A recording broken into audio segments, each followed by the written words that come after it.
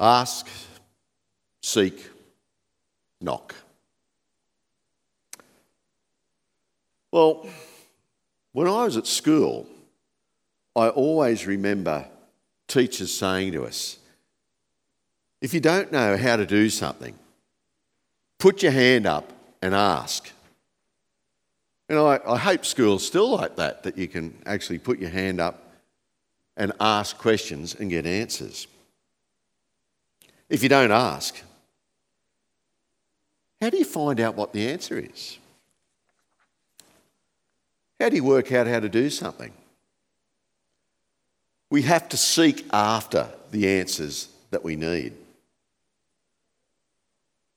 And at school, it might be to complete an assignment or to help with an upcoming exam. We have to knock on the door of opportunity to get those answers. Asking for and seeking those answers, they can be very important at school, and particularly later in school life. The answers might be important for getting the required marks to advance to your next step of your education. Now, here in the beginning of this passage, it seems like Jesus is saying, if we ask and seek, we'll be given all we ask for. And if we knock on the door, it will be opened. That's what it says in verse 8. For everyone who asks receives, and the one who seeks finds, and the one who knocks, the door will be opened. Ask, seek, knock. But it's actually a call to prayer. But it sounds like we can ask for and receive anything. But I don't think this is what Jesus is getting at here. It's not where you say to God, God, I'd really like the winning lotto numbers. But it does seem to sound like you can ask and receive anything. But God has never promised that we will be wealthy, healthy, and free from problems. We can pray for those things, but there's no scriptural assurances that we'll receive them. So what is it that Jesus is asking us to ask, seek, and knock for? What does he want us to pray for? Well, I think Jesus is trying to teach us here is to pray for God's will for us, that we would develop a righteous character, to develop what I'm going to call our kingdom character. Now, if we go back to the beginning of the Sermon on the Mount, back to the Beatitudes, we can see that Jesus asks this in Matthew 5, verse 6. Blessed are those who hunger and thirst for righteousness, for they will be filled.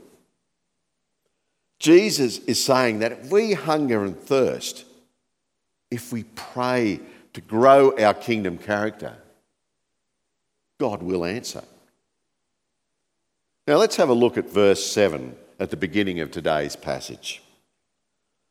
Ask and it will be given to you. Seek and you will find. Knock and the door will be opened to you. Now we can see this is written in the present tense. And the original language that this was written in was Greek.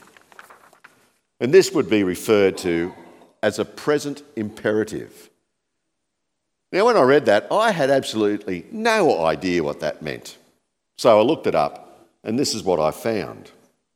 Present active imperatives are commands that are expected to be followed not once, but as an ongoing process. Jesus is asking us to be persistent in our prayers for working on our kingdom character, to keep praying for these things. And I wonder, how often do we pray for our character to become more godly?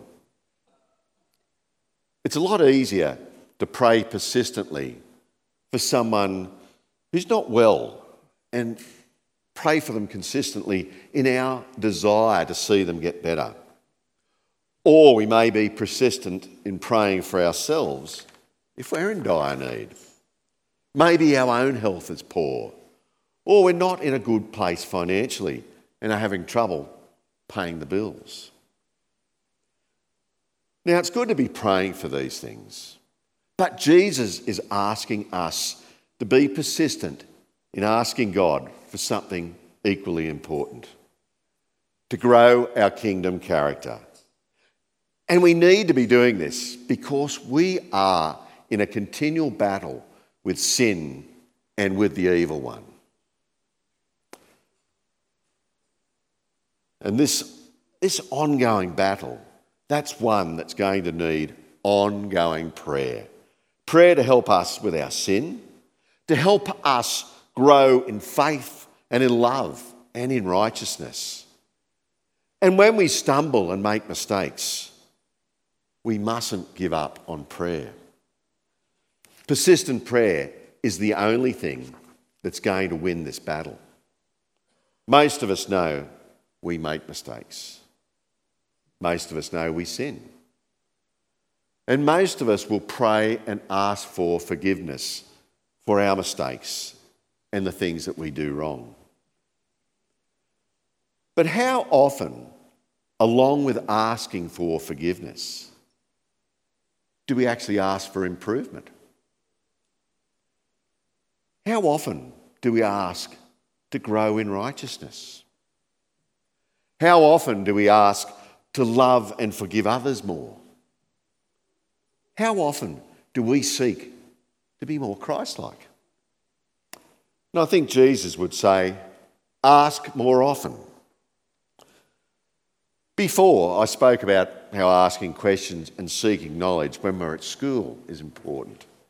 And for me, that continued on after leaving school when I started my apprenticeship. Now, I remember having some tradesmen who were more passionate about passing on their knowledge than others, but most of them were very good at passing that on. They were keen to have you ask questions.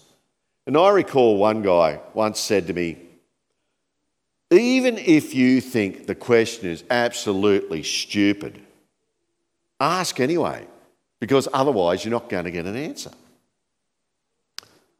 And I had one tradesman who was particularly keen in his training. I worked with him as a second and a third year apprentice. He was Dutch and a little bit hard to understand with his accent. And if he thought you weren't listening to him, he'd throw something at you, like a big bolt or nut or both. So you usually paid attention and asked questions to avoid his reactions. Now, God doesn't want to throw anything at us to get our attention, but he does want us to come after him and seek him with all our heart. Listen to Jeremiah 29:13. You will seek me and find me when you seek me with all your heart. Now that's persistence, to come after him wholeheartedly, not half-heartedly. He wants us to come after him and his kingdom with all our heart and soul, to pursue him and his righteousness with a powerful persistence.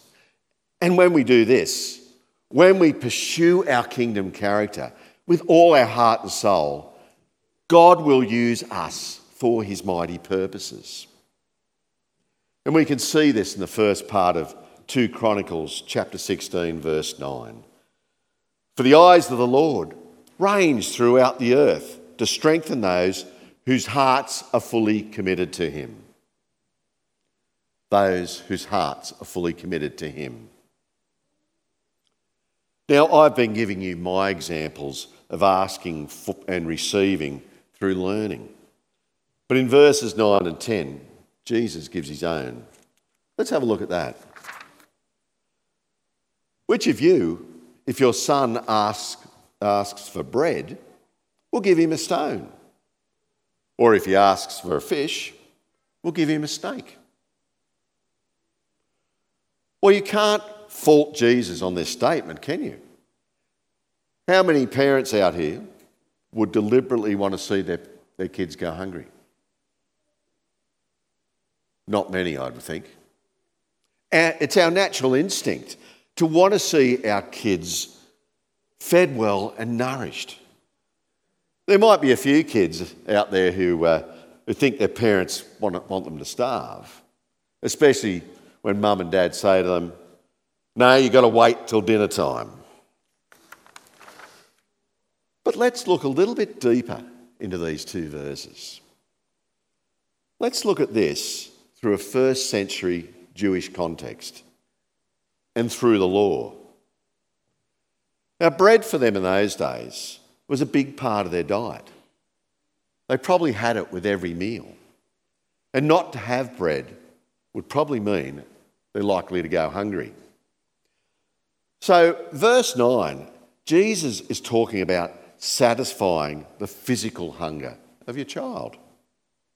And no one wants to see a child go hungry. But verse 10's a bit strange, isn't it? Would you really give your child a snake to eat instead of a fish? You'd hope it was dead first. What can I give you, son? An Eastern brown or a red belly black? But it's not what it seems. The bread is for their physical well-being, and giving a stone is not going to be good for them. It's not going to fill their stomachs, and it'll probably give you a massive dentist bill if they try to eat it. But a snake, well, that's going to be no good for their spiritual well-being. The Jewish law requires in Leviticus 11:42 that they don't eat anything that crawls on its belly. It's unclean. For a Jewish father to give his son a snake to eat, it's wrong in the eyes of the law that was handed down from God to Moses. So in verses 9 and 10, Jesus paints a picture of a parent looking after their child physically and spiritually. Now, Jesus goes on to say that even we who are evil, because we sin, we can give good gifts to our kids. How much more will our God in heaven give us good gifts if we ask him? And that's the thing, isn't it? As parents, we will do our best to give our kids what they need. Not always what they want, but we will try and give them what they need. We'll give them food, we'll clothe them, we educate them, and we love them most of the time. And this is from us, a sinful bunch of people. How much more will we receive from our perfect Father in heaven? And unlike when our kids speak to us, when we speak to God, he always listens. But like us as parents, God may not always give us what we want, but he will always give us what we need. And he's already given us the greatest gift of all. He's given us Jesus. And through Jesus, we have salvation and redemption. Through Jesus, we have our relationship with God restored. This on its own enables us to come before God to ask, seek, and knock. How much greater are God's gifts? Now, as a kid, you've got great faith that if you go to your mum at lunchtime and say, "Hey mum, I'd love a sandwich," you'd be pretty sure she'd answer, "Sure, what do you want on it?" And when we approach God in prayer, we have to have total confidence in God's character. Faith that he will provide us with what we need. And faith is one of those kingdom characteristics I've been talking about. How does our faith grow? Well, our faith grows by coming to God in prayer. to ask. By sincerely asking God to grow our faith, He will do it. He won't hand us a rock. This isn't a want, but something God knows that we need. Our faith also increases when we live in God's word, when we seek Him. In Romans chapter 10, verse 17, it tells us, consequently, faith comes from hearing the message, and the message is heard through the word about Christ. To live in God's word, to seek and understand more and more. And another way to grow in faith is to join with others who are strong in faith, to knock on their door and ask to be able to walk with them in faith.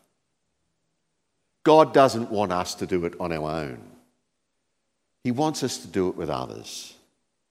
In the Old Testament, we see God gathering His people as one nation, Israel. And in the New Testament, we see His people coming together as churches. And that's how we still do it today. We're stronger together. We're less prone to temptation. Now, these are three ways to help our faith grow, to help us to approach God with confidence. Now, Jesus finishes off this ask, seek and knock passage with what most of us have come to know as the Golden Rule. In Matthew 7, verse 12. So in everything, do to others what you would have them do to you. For this sums up the law and the prophets. Now, we probably don't think too much on the law and the prophets bit. But the first part of that is how most of us would like to live. And it's a great way to look at living at life. And it should be, because that's what Jesus has told us to do. And Jesus puts a positive spin on this compared to the law of Moses. The law says, don't steal. Jesus says, give generously. The law says, don't slander. Jesus asks us to build people up with our words. And the law says, don't sin. Jesus says, love people. But I can see why the law puts it the way it does. It's just not in our nature to do it the way Jesus wants. It's far easier to be told what not to do, although we still fail at that, don't we? Now, as Christians, we can really find it hard to feel that we're doing okay spiritually. The bar's been set pretty high by Jesus. Jesus wants us to love one another just as He does. To do for others what they would do for us. Now, it's really easy to do that for some people. But with others, it can be a real struggle, can't it? And others would probably feel the same about us. But Jesus wants us to love one another regardless. It's a high bar. That's why Jesus tells us to ask, seek, and knock. He knows it's not easy. He knows we'll need help. To help build our kingdom character, we need to pray for it.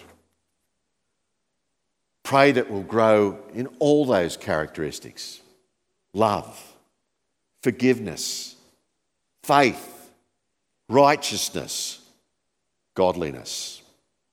All those things that build our kingdom character.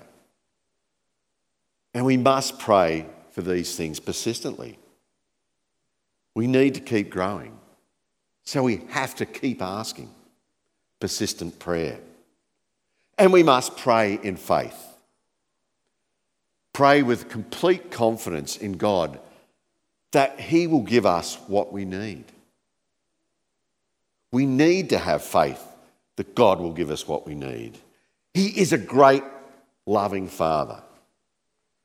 So He will give us what we need. when we ask, seek and knock and look to build our kingdom character, God will help us to imitate his loving nature. Let's pray.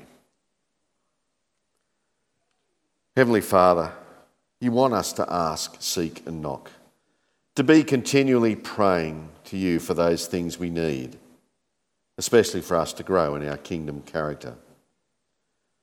Help us to be able to come before you in faith and ask, seek and knock, to enable us to live as you want us to and to be used for your purposes. Amen.